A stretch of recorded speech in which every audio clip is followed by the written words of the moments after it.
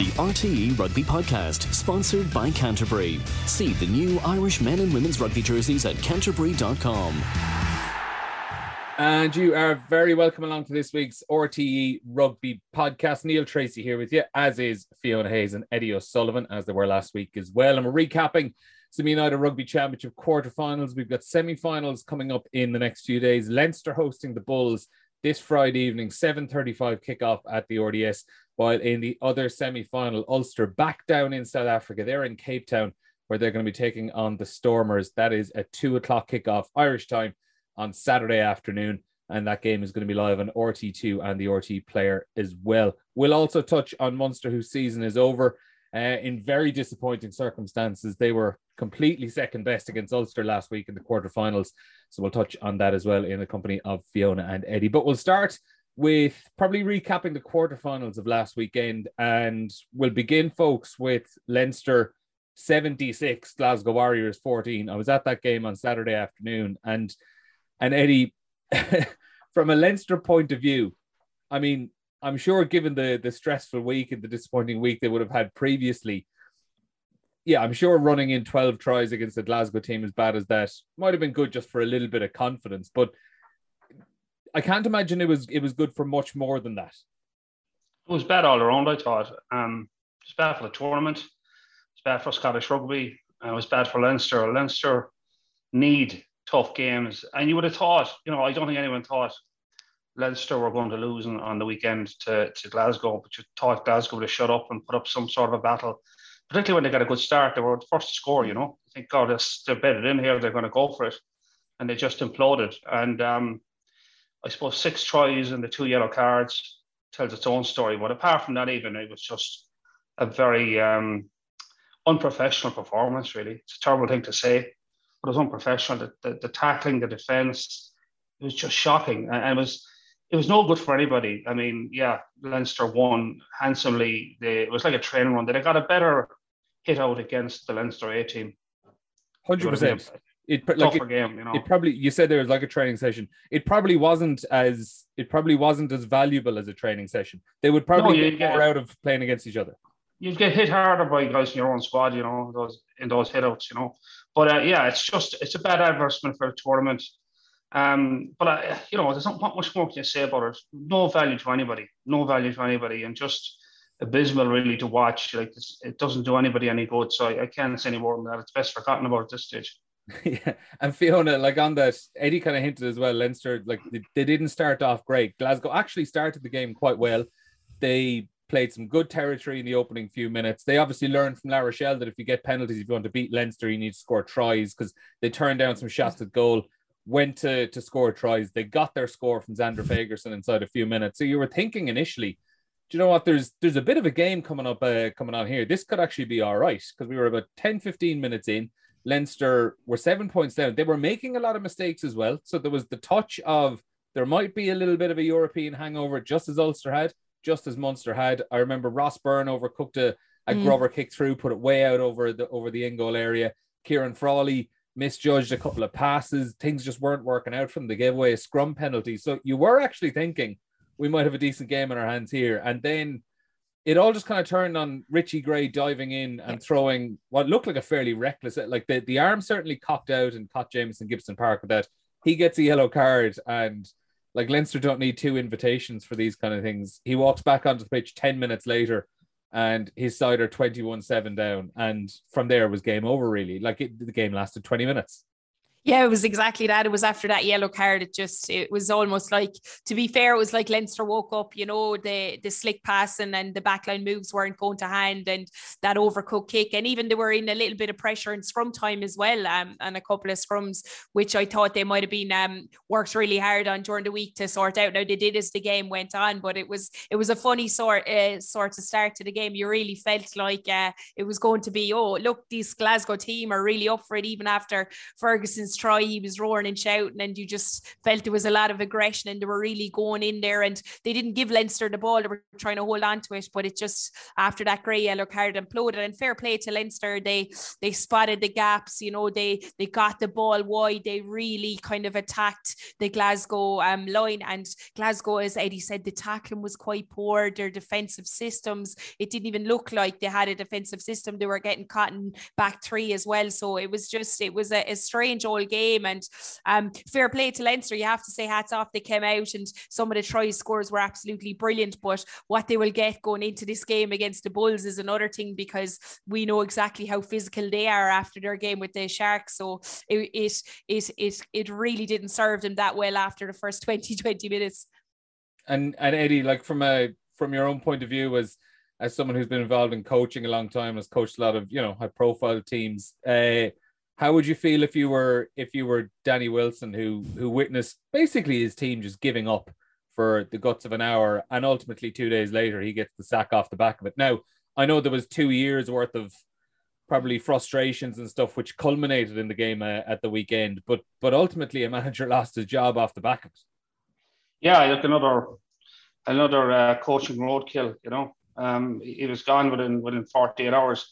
It's tough, but I suppose when you see a capitulation like that by a group of players, you got to wonder what's going on behind the scenes, you know. I mean, it's one thing to lose a game, but it's how you lose the game is actually important. And they capitulated, you know, by the end of the first quarter, the game was over. So there'd be a lot of questions around how, as a head coach, you were in charge of a group of guys who just threw in the towel so easily. So I think there's a bigger story there. I don't know. I don't follow Glasgow rugby that closely, you know, but I'm sure that there's been some. I saw mentions it on social media. There's been unrest there for a while, you know. But having said that, you know, they still got to the playoffs. You know, no, what they did when they got there was abysmal. But the fact that they actually got into the playoffs, you think, well, you know, to get to the playoffs any season is a reasonable achievement. And the Scottish teams haven't been setting the world on fire. So, you know, you think 2 Scottish teams in the playoffs, you know, things are actually going along okay. But yeah, there must be a fair bit of problems under the hood there. And I suppose it always comes back to the head coach. That's the way it goes. You could see the guy, and I felt from the stand in the last 20 minutes when it was obvious this was going to be the shellacking of all shellackings, you know, and you could see his body language. And Nigel Carlin was sitting there as well, you know, who's done a really good job with their attack. And all that goes down in flames when you decide you're not going to play when you don't have the ball. So, yeah, it's a bad advert for the tournament. You know, and I thought the best game of the weekend was the 2 South African teams going toe-to-toe. It wasn't perfect rugby, but there was a lot of intensity. There was no quarter extra given, and it was won like in the 82nd minute with a drop goal, probably by the team, the Bulls, who didn't deserve to win. You know, at the end of it, I thought that they were lucky to get out of it, but that's kind of knockout rugby. So, yeah, I mean, I think, as I said, look, I know we're trying to talk about the Leinster game, but the less said, the better about it. It's of no value to anybody, you know. I mean, Leinster won't be happy. They know that, you know, life's going to be very different next weekend, that's for sure. Yeah, let's move it on to the Bulls then, because it was funny actually as well in the press conference afterwards. Leo Cullen, I don't know, was it a slip of the tongue or what was it? But he actually he referenced the fact that during last week, prior to the Glasgow game, they were already doing work on the Bulls.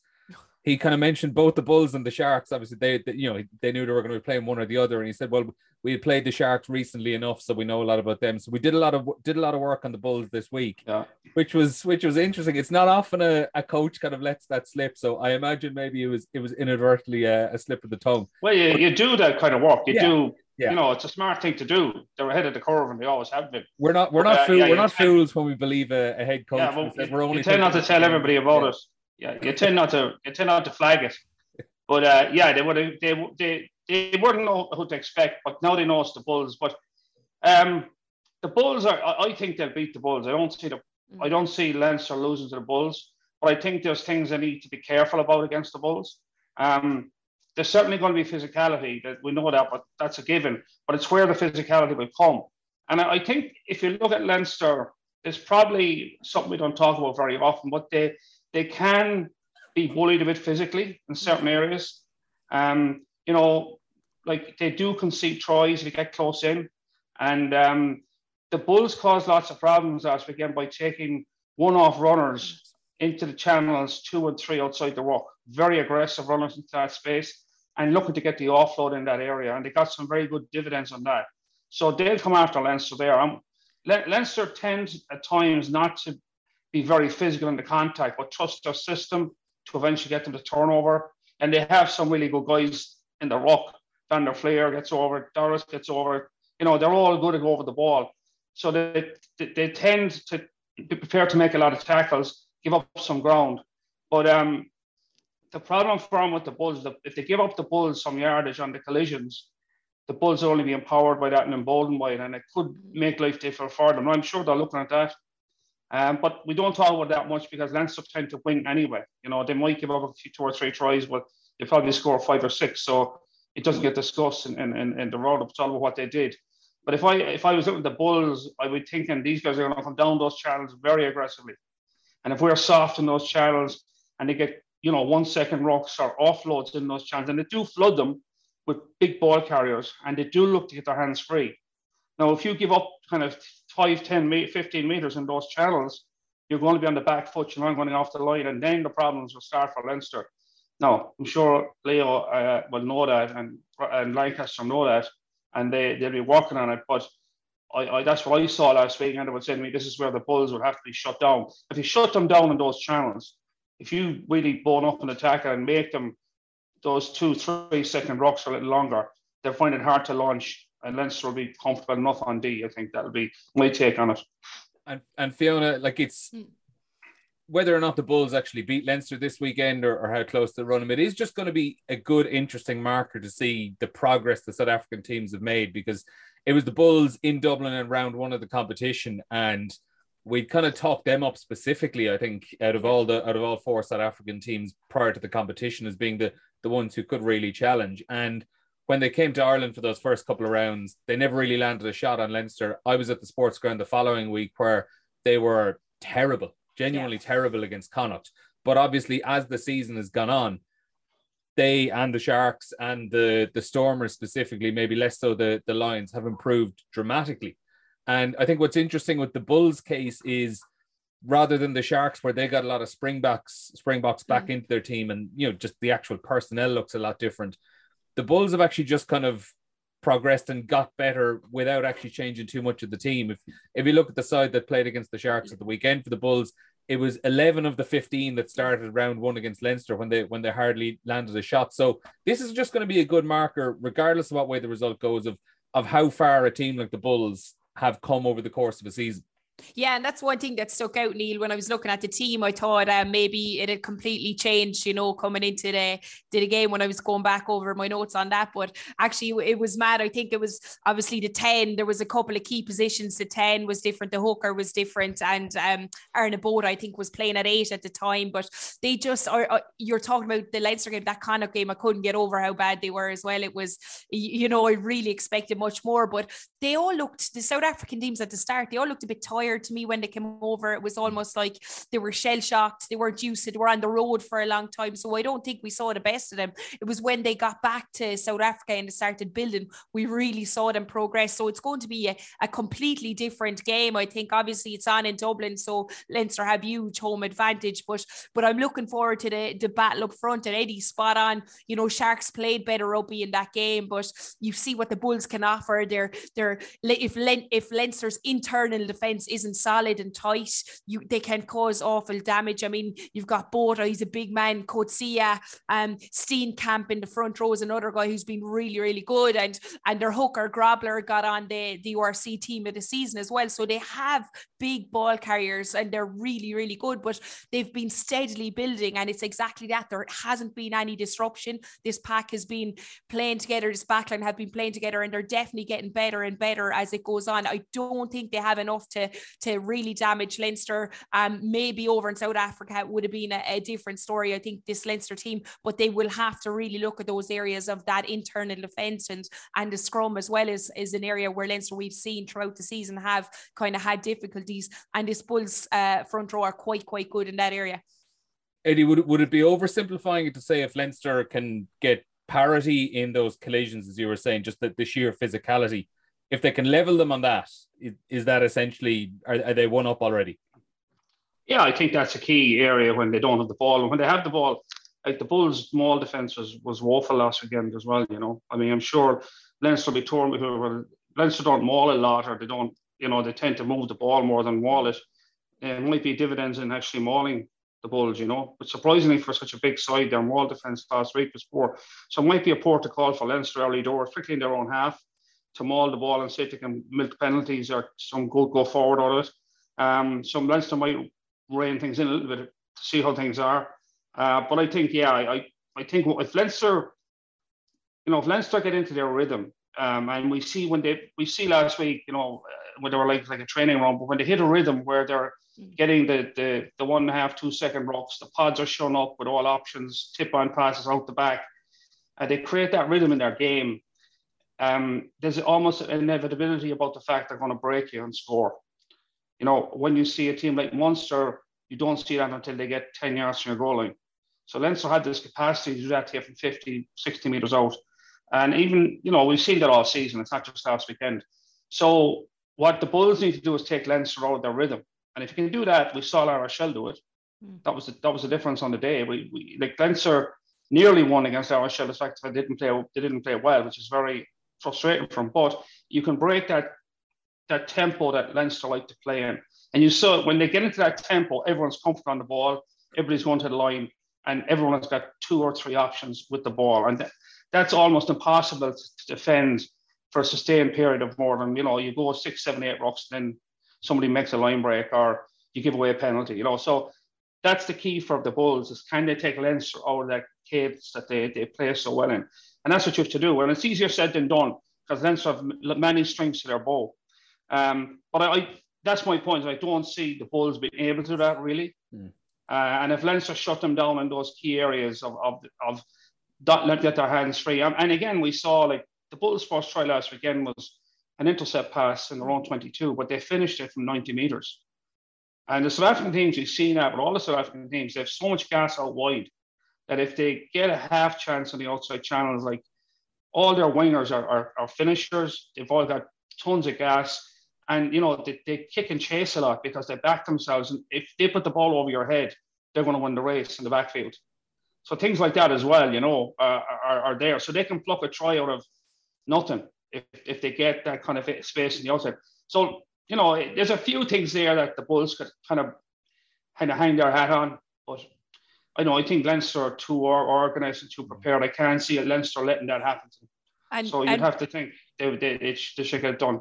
And with that as well, I think Larmour, if starting, will do awful damage to that back line as well. I was just about to mention him, Fiona. Go ahead. No, out wide, they're just like the Bull team, their internal defence is really good, but I have seen that they can be really picked off out wide, and if the kicking game is good, you can get in behind him as well. But we saw Larmour, his confidence is building, and he's just been an exceptional player in the last couple of games. You'd have to sit back and wonder what he could have brought maybe off the bench against that La Rochelle team. But look, that's that. But he's really kind of grabbed his chance. He wants to obviously go to New Zealand in the summer, and he's playing outstanding rugby at the minute. The meters he's made, his footwork, everything. He's just electric, and he's really, really exciting to watch. And it's great to be talking about him back in the mix again. Yeah, Eddie, it with Larmour, it's almost as if maybe I know he had injury problems and stuff this year, but it's like he woke up maybe 4 weeks ago and remembered who he was and remembered what he had and the skill set he had, because he returned against Munster a few weeks ago and he was just stepping everyone. Every time he got the ball, he was looking to beat a man. He wasn't really thinking about the overall plan. It was just like, you know, it was almost like the schoolyard rugby sort of stuff. And obviously was unlucky not to be involved against La Rochelle. Maybe there's a bit of Monday morning quarterbacking us if we're talking about what he could have added there. But then at the weekend just gone, I know we've mentioned how poor the Glasgow defence was, but he just looked like someone who was just loving life every single time he touched the ball. Well, you know, wingers basically play on confidence. You know, if your confidence is down as a winger, you're never going to be at your peak.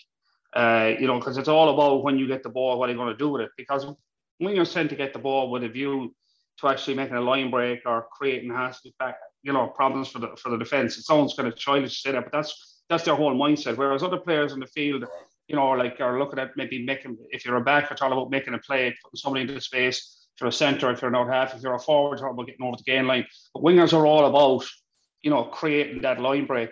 And Lorimer has had that ability all his life, but he's been unfortunate with injuries too. I mean, he had a bad, I think, hamstring injury this year. But he's definitely found his mojo again, you know, there's no doubt about it. And I think it's great. Now, that probably been out for so long, you know, you do a lot of soul searching when you get back, what am I going to do? And also, you know, you feel your body is fit again, you can go for it. And I think he's kind of embraced his old self, like, even though he's very young. But we remember him when he was a teenager, he was just lighting it up. So he's found that again now. And I think that's down to he's very fit, he's confident in his fitness, and he's confident in himself. And then, look, he got buckets of space last weekend, and that's what happens if you give Lorimer. I mean, I always felt he could beat you in a phone booth. His feet are so good. But he didn't, he was just chopping them to pieces. Look, I'm not playing on him at a quarterback. I just felt that he probably had played his way into the final in La Rochelle, because he has the X factor, you know, what you want in the outside channels. But anyway, look, that's, as Fiona said, that's water under the bridge. But definitely, if he gets space on the weekend, he will cause problems. Now, again, if you're Jake White, you're saying this is the one guy you don't give space to. You know, so you've got to believe that, you know, the things that were easy for you last week aren't going to be as easy for you next week, unless the other team are asleep at the wheel. So you've got to think that the Bulls will bone up on their maul defence. They won't allow so much space in the outside channels, and they'll try and come up with something to knock Leinster out of their cadence. If they don't, it's going to be a long day at the office. But having said that, like, it's a knockout game, so the Bulls will say, like, oh, we get in here for 80 minutes and upset the apple cart. Would be a great victory for them if they can upset the apple cart in Dublin, you know. Mm-hmm. So that game is 7:35 Friday evening. The second semi-final is a 2:00 kickoff Irish time. It's in Cape Town. Stormers against Ulster, live on RT2 and RT Player this Saturday afternoon. And it's funny, Fiona, the way things worked out when Ulster were down in South Africa last time, and they had that try late on against the Stormers, which was incorrectly disallowed, which was, you know, later confirmed by the Tappa Henning, the URC referees chief. I know it's all ifs and buts, but, you know, if that try had stood, the very likely scenario is that Ulster are at home this Saturday afternoon against the Stormers in a semi-final. I know, and that's it. It was a crazy decision at the time, but you remember they just had to move on, get on with it. But look, this Ulster team are on the back of a very confident win against Munster, be it a poor Munster performance, but some of the tries scored by Ulster were exceptional. I will say I really enjoyed the Edinburgh Stormers game over the weekend. That Stormers backline are just really, really electric to watch, and I'm excited about this one. I think it's probably going to be the game of the weekend for me. You know, I'm a big fan of Warren what's his name? Warren Gallant, and Herschel Yankees is another guy who just absolutely speeds up the game. They've just got, they're electric on the wings as well. You've got Sanakla and Zas, who's also made the URC team of the season. So it's really, you know, we talk about South Africa teams a lot of the time. You're talking about the damage being done up front, but this Stormers team in particular, I think their backline is absolutely electric, and they really like to use it. They don't overplay it in the forwards. They get the ball out. And I think they will definitely cause trouble to this Ulster team, and especially over in South Africa. So this is going to be a tight one, I think. It's rarely a dull game when the Stormers are playing this season, Eddie, is it? No, they're very exciting. They play kind of a run and gun game. But from Ulster's point of view, yeah, it's pretty tragic that a bad refereeing call, and little do we know at the time, would cost them a home game. You know, I think that for Ulster, it's all about, can they deliver again this week like they delivered last week? You know, we've been playing this tune now for ages with Ulster.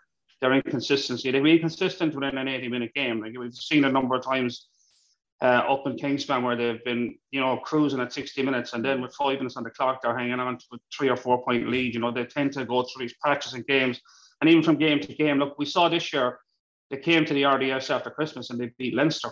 You know, really good performance, very well put together, very solid. Like, Leinster was shocked at how comfortable Ulster were beating them. And then Ulster arriving in the Aviva a couple of weeks later, having, you know, Connacht giving up the home venue to go to the Aviva, and Connacht wiped them out. You know, and you're saying, well, what happened between you know, the RDS, the Aviva, it's not that far to travel, you know, and they did the same. Then they beat Toulouse, then they lost to Toulouse at home, then they lose to Munster, you know. So which Ulster team are going to show up in South Africa? No, I believe if Ulster show up and play as they can, like, and we've seen what I thought was really fantastic last weekend is, and I love this type of rugby. It kind of it sits well in my head, is that they looked at Munster and they saw that Munster had improved their defence, like from the time when Munster were torn apart by Leinster and by Exeter, and they changed. They went to a pure drift defence, and Farrell was much more comfortable in the outside channels, and they then thought Munster were comfortable, but then Ulster came up with this plan where they attacked the channel between De Allende and Farrell, and they did it brilliantly. You know, they shortened the line out, they ran dummy runners off the two forwards. If there's a 5-man or a dummy runner off one forward, they sat De Allende down and they made all sorts of problems in that channel. And the first try came, the Balakoon break, was De Allende got caught looking in. And he got caught looking in, and Hume got around the corner with Balakoon, and it was a major line break. You thought Munster would have fixed it at half time. Instead, Munster went with the second half. And the same play does them again to start the second half, except this time, De Allende is worried about McElroy coming around, is looking out, and Hume gets him on the inside. Like, that is beautiful chess. You know, it's beautiful to watch.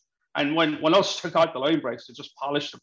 They just scored. Boom. Off it. Like, it's hugely damaging psychologically for a team. It's just, you know, if you're a forward, you're standing at a line out. The next time the whistle goes, you're standing behind the posts. Nothing happened in between that you could do anything about. Like, that's fantastic rugby. And Ulster got that so right. They had all their ducks in a row. They ran the great lines. They timed it well, made great offloads, and they tore Ulster apart, or Munster apart from that. And in the second half, Balakoon had another major line break that didn't really come to anything. But again, it was the same principle. And that in itself unhinged Munster a bit on their defence. They were very worried. And they looked very vulnerable, Munster, then out in the outside channels a lot of the game. So that was that to me was one of the pillars of Ulster's performance, is the ability to really stress Munster when they had the ball. And Munster were really stressed on defence. So, long story short, is can Ulster do that next week?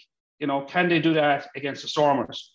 And they'll have to be very accurate. But I think if Ulster play to par, play the Ulster kind of at the top of their game stuff, yeah, I think they can do it. But if they go to, if they lose doing that, you'll say, you know what? You know, fair play. Yeah. But if they go down there and they have a sloppy performance like they had in the Aviva Stadium against Connacht, or a sloppy performance they had against Munster and Ravenhill, then you're going to say, well, what's going on here? Why can they not deliver week on week on week? And that's to me, is the big question. Can they do this week on week? No, we're in the, you know, win or go home part of the season, you know, so they've got to do it. And Fiona, it's like, I suppose one thing as daunting as the trip to South Africa is, and, you know, we've seen from pretty much every team this season how difficult a place it is to win. But at the very least, Ulster can look back at that game in March and say, hang on a second here, you know, we actually should have won that game. We had a try that was incorrectly disallowed. Had it been given, we have won down. We would have won down here. So in their heads, they can kind of look at themselves and say, we know how to win down here. We know what's required to deal with the heat and to deal with the threats the Stormers have. So in theory, I know it's very easy to say in theory, but in theory, they shouldn't have any fear about going down to the play. No, they should be exceptionally confident. They know exactly what the Stormers are about. They've played them. They've technically won against them. Obviously didn't get the points, but you know, they've had the armour, and that was a really good game for Ulster. I thought they played exceptionally. I thought they were very, very physical. They controlled it well. The thing about the Stormers is they're liable to do anything. You know, they could attack from 5 meters out. You know, they mightn't exit the ball. So they do have that kind of in their armour where anything can happen. A drop of the ball, their back three especially can one-handed pick up and it could be gone the length of the pitch. But I think Ulster, you know, we talked about them a few weeks ago saying, you know, they're so inconsistent.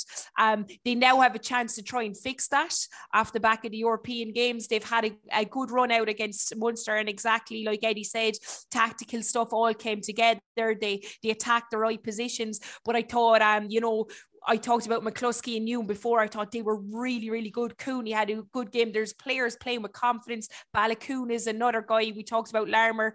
The pressure's coming on as well on him because we see him. He's lifting his game as well. And Ulster are a team that need to get out and just go off the back of that win and bring it. And they have the physicality. They have the players. They have the exciting backline to do it. So I do think that they will be going in confident into this game. Eddie, one player that I'd like to mention, given the performance last week as well, James Hume.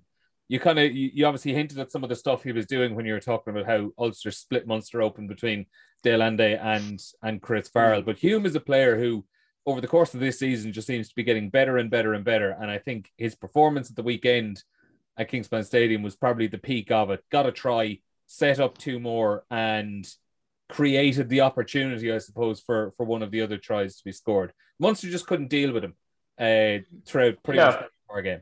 Yeah, well, I think, look, credit to him. He's really playing well. He's getting more and more confident about his game. He's really pushing. I mean, he has been nailed into the tour to New Zealand. He's really pushing the. Is he pushing for a start? Is he pushing for a start? Because I think at this stage it's guaranteed he's going to be on the plane. So is he doing enough to get? Well, he's pushing for a start, but will he get the start's another thing. I mean, and I know it's right for me to be picking the test side, but I think if you're going to drop Gary Ringrose for a test against New Zealand, you'd run a pretty good reason for it. So now maybe depends on the tour as well. He might get it one of the tests. It's 3 tests, but it's easy to pick a guy. It's the fellow you drop is the problem, So that's why I found as a coach, you have to tell the guy you're dropping why you're dropping him. So if you were talking to Gary Ringrose, what to say why you're dropping him? So that's the obvious. That's the hard question, So, but the point is, he's building pressure. He's putting the pressure on the guys in front of him. Now, here's a point you have to make, and that's not taken away from Hume. Hume is getting these opportunities based on the precision of their backplay, and whom I'm a huge fan of, is McCluskey. Like every time McCluskey plays for Ulster play well. It's amazing. McCluskey's missing. Things don't go that well for Ulster. Why? McCluskey as well has good hands for an inside centre. A lot of inside centres don't have particularly good hands. They're more used as truckers. McCluskey is, I think, 6'3". He's massive. He's got good hands and he offloads the ball a lot. So his threat in that channel is hugely problematic. As we saw for Munster, they were terrorised by him. And because of that threat on the inside, Hume gets that space then to do his stuff. So I think with centre, when a centre plays well, you've got to look at his partner. And it's the same when the great partnership between Darcy or Driscoll. When Brian was doing all the damage, in outside channels for Ireland and for Leinster, Gordon was doing a lot of the work on the inside to create those opportunities. So I think when you talk about Hume, it's hard not to talk about McCluskey and to talk about their partnership. It's a very, very good partnership. And the more they play together, the more this symbiotic relationship will develop and they'll understand each other better. But I think, Hume is playing off the charts at the moment. He's getting better and better and better. But I think McCluskey's having a big impact at him. I think McCluskey's playing really well also. So I'm a huge fan of McCluskey's. So would you have McCluskey in the squad to go to New Zealand? Oh yeah, for sure. Yeah, I think so. No question about it. I mean, Lowry is a big loss because of his facial injury. I mean, and not that Stuart Moore did a really good job as well. But Ulster could have 5 or 6 of their backline on that tour, easy. Because they're just in huge form at the moment. Now, of course, like if they had a bad day next weekend, it works against them. But it's got to be picked by that stage. But I mean, they are right up there. So if you're looking through the provinces, Ulster have a big say in the backs at the moment because of their form, because of the way they're playing. But I think, Hume is definitely standing out. But I think McCluskey has to take credit for that as well. I'm a huge fan of his. And I think when I look at centres, I look at partnership because it's kind of a yin and a yang. One guy is working off the other. The case for, as I said, is the Darcy O'Driscoll access for Ireland and Leinster for years. Darcy was really crucial to Brian getting all that space and opportunity. And Brian has said it himself. So I think, Hume was very happy to play off of McCluskey. Now, there's no reason he couldn't do that with a different inside centre for Ireland. Do you know what I'm saying? But, that's a really good partnership. I think that's really been important to Ulster because that's how fellas like Balakoon gets freed into that space. Like if those inside lines are poor, Balakoon gets reeled in. But if those inside lines are good, Ballyclone gets that half yard. And we saw for the third line break that Chris Farrell actually made a good read. Hume could have gone on his inside and Ballyclone went to his outside. He kind of covered Hume, although he didn't have to quite cover. He made a read and he went out. But the problem was he was a half step too late. And someone like Ballyclone would just spin you. Like another winger, you might get him, but Ballyclone has so much pace that Farrell, even though he made a good read, still got beaten. You know, so you're talking about guys who are really playing well at the moment. That's where Ulster's strength is in their midfield. And if they can deliver that sort of performance, you know, they're going to play their way into the Irish team, you know, on that as well. And Fiona, to shift the conversation on to the other side of that game between Ulster and Munster, and how disappointing Munster were last week and against Leinster the 2 weeks previous as well. That was a big sigh you just let out. I'll just that is just as I mentioned it. That was a pretty big sigh. In, I don't know, in 60 seconds or less, can you do your best to sum up the legacy Johan van Graan is going to leave and on what needs to happen next? Because it's going to be a long answer, I think, is it? Yeah, I'll make it short and sweet. I don't think there is a legacy left. That's the issue. There's, you know, it's been pretty disappointing. Every year, obviously, you as a Munster fan, you hope to win some sort of silverware. It hasn't happened. It's been a long time, but you know, it's the style of play that kind of people wanted to see improve. It did in areas, you know, and then to go out on those last two games after that Toulouse game up in Dublin, every Munster fan, every Munster supporter was on a huge positive, a huge high. You saw great heart, and that's what the both last two games lacked in particular. Ulster were clinical, but Munster were just not at the races at all, and to finish and be knocked out of cup at that level for such a squad that has so much talent, it's been disappointing. There's no legacy left, but it's now time for change, and I think the coaching staff going in have an opportunity to do that. I think we are a bit short in a couple of areas, especially front row. I'm thinking hooker and tight head. But look, there's young guys coming through, so it's about trying to get these guys up to the pace as quickly as possible and start seeing a nice style of rugby and an exciting style of rugby, and that's what the fans want, I think. Eddie, are we focusing too much on Van Graan and Stephen Larkham, and are we ignoring maybe the lack of effort it seemed that was put in those last couple of games, the lack of belief the players seem to have in themselves, and even just organizational things above the coaches? You know, from like, are we a bit too focused on who's the man in the tracksuit with the whistle on a Tuesday afternoon? Well, you will be, because he's responsible for what happens on the field. So, you know, but I'm kind of looking at Munster in a broader sense. Like, I think Van Graan, Van Graan seems to be a really good guy. He's a decent bloke. No one disputes that. But his legacy, as Fiona said, it's not any different than the legacy of the previous four coaches. If you think about it, like, it's 2011 since Munster won a piece of silver. If you sit back in 2011, it's going to be 12 years at best for Munster win silverware. You'll be laughed out of the room. That's a fact. So, what Van Graan has done, in fairness, he has transitioned the team.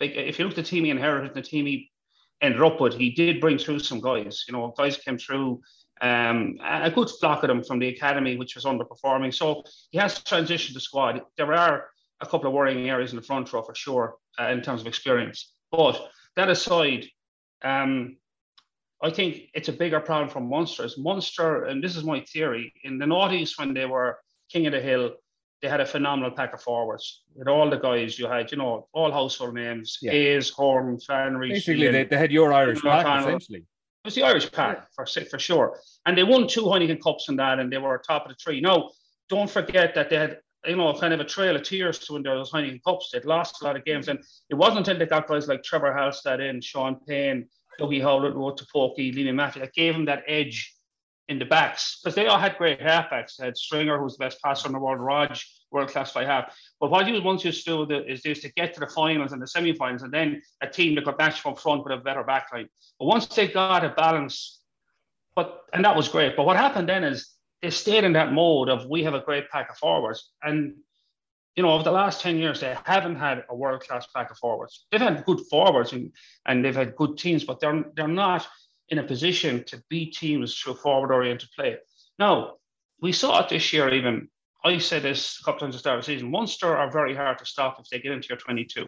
We saw it last weekend. They got 3 tries up in Belfast, despite the fact they didn't play well. But they got into the Ulster 22 3 or 4 times. They got 3 tries.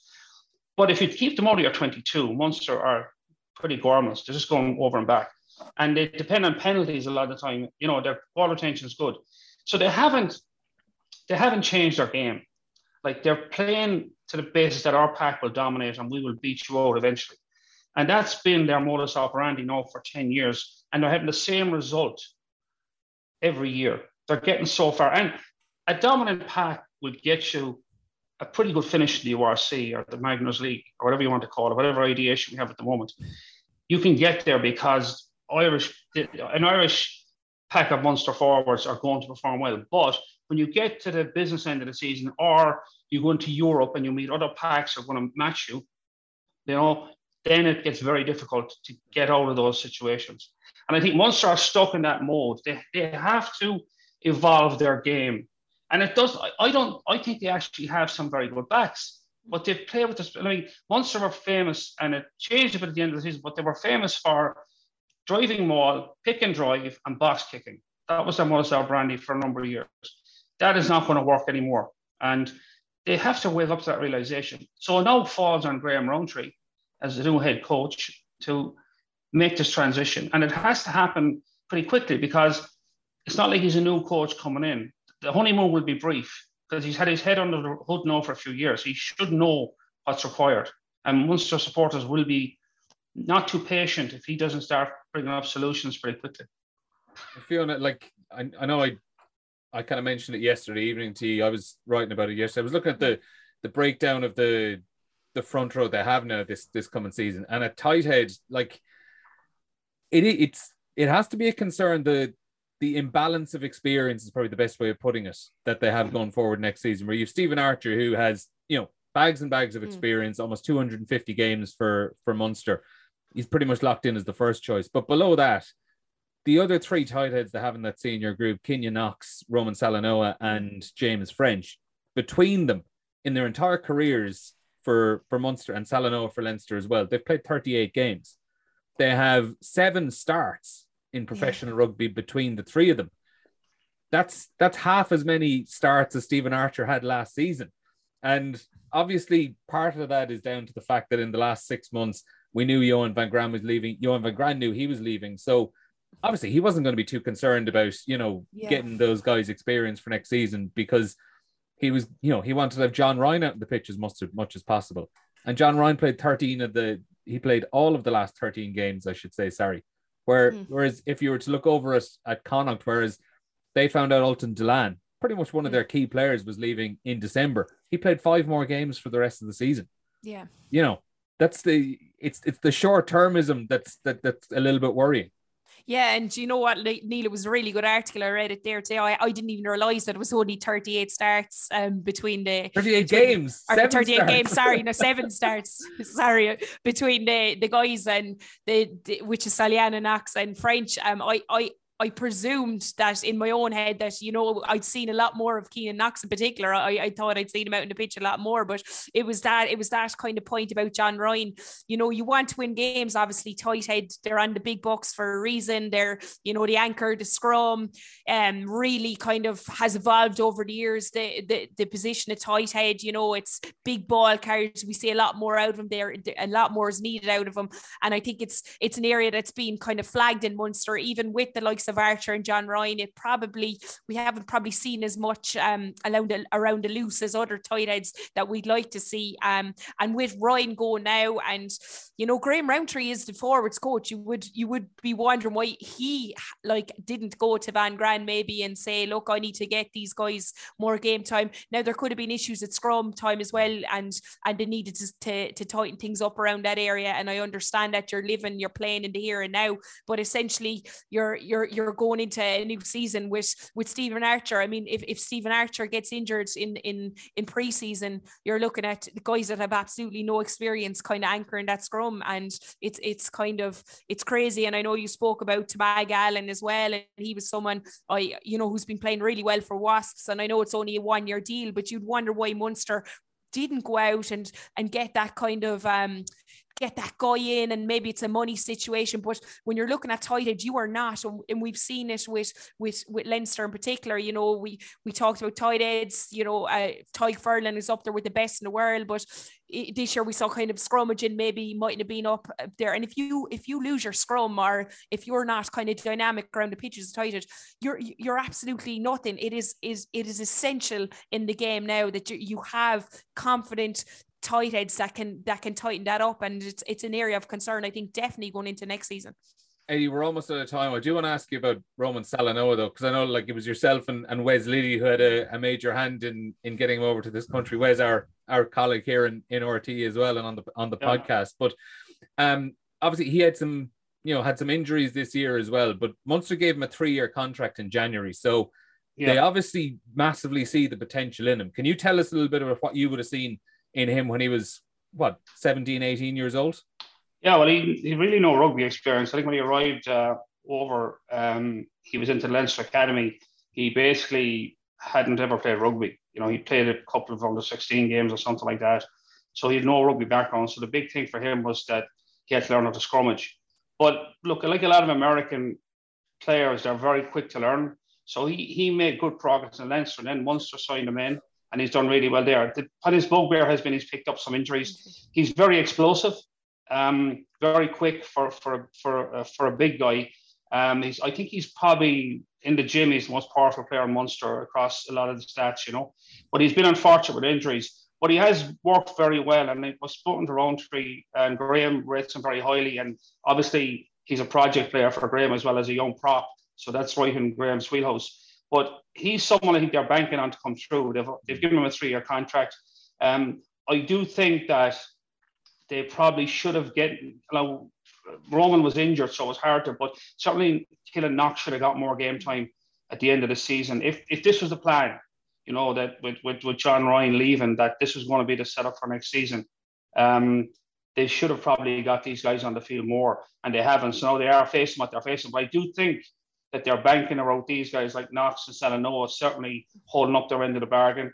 But it'll be a steep learning curve from, you know, even without any injuries in that department, they're going to have to rotate these guys in and out.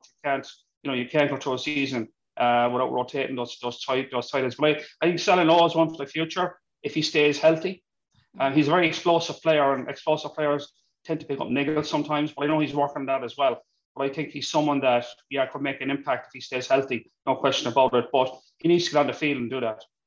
So in short, we're going to know, we don't know much about them yet, but in 12 months' time, we're going to know a hell of a lot about them. Wiser. Yeah, we'll be a lot wiser about especially about Salanoa. We've seen a little bit of Knox, we see what he can do, but I think we'll be a lot wiser about Salanoa and Knox at the end of the season. But it's a big year for Munster in that department. If this clicks, if these two props, your young props click, they could be the future tight heads for Munster. Like, they could solve a massive problem. And I think that's what Munster are thinking. This is all part of their planning. It wasn't going to change whether they won last week in Ravenhead or not. You know, this is long-term planning. Yeah, certainly will be long-term planning, and we're going to know a lot more this time next season about Graham Rowntree's Munster team and where they're going. Eddie, Fiona, thanks a million for joining us this week on the podcast. A reminder, the 2 Euro-C semi-finals this weekend, 7:35 Friday night, Leinster against the Bulls at the RDS, and then on Saturday afternoon, it is Ulster away to the Stormers in Cape Town in South Africa. Kick-off 2:00 Irish time, and that game is going to be live on RT2 and the RT Player. We'll see you again soon, folks. Thanks a mil. The RTE Rugby Podcast, sponsored by Canterbury. See the new Irish men and women's rugby jerseys at canterbury.com.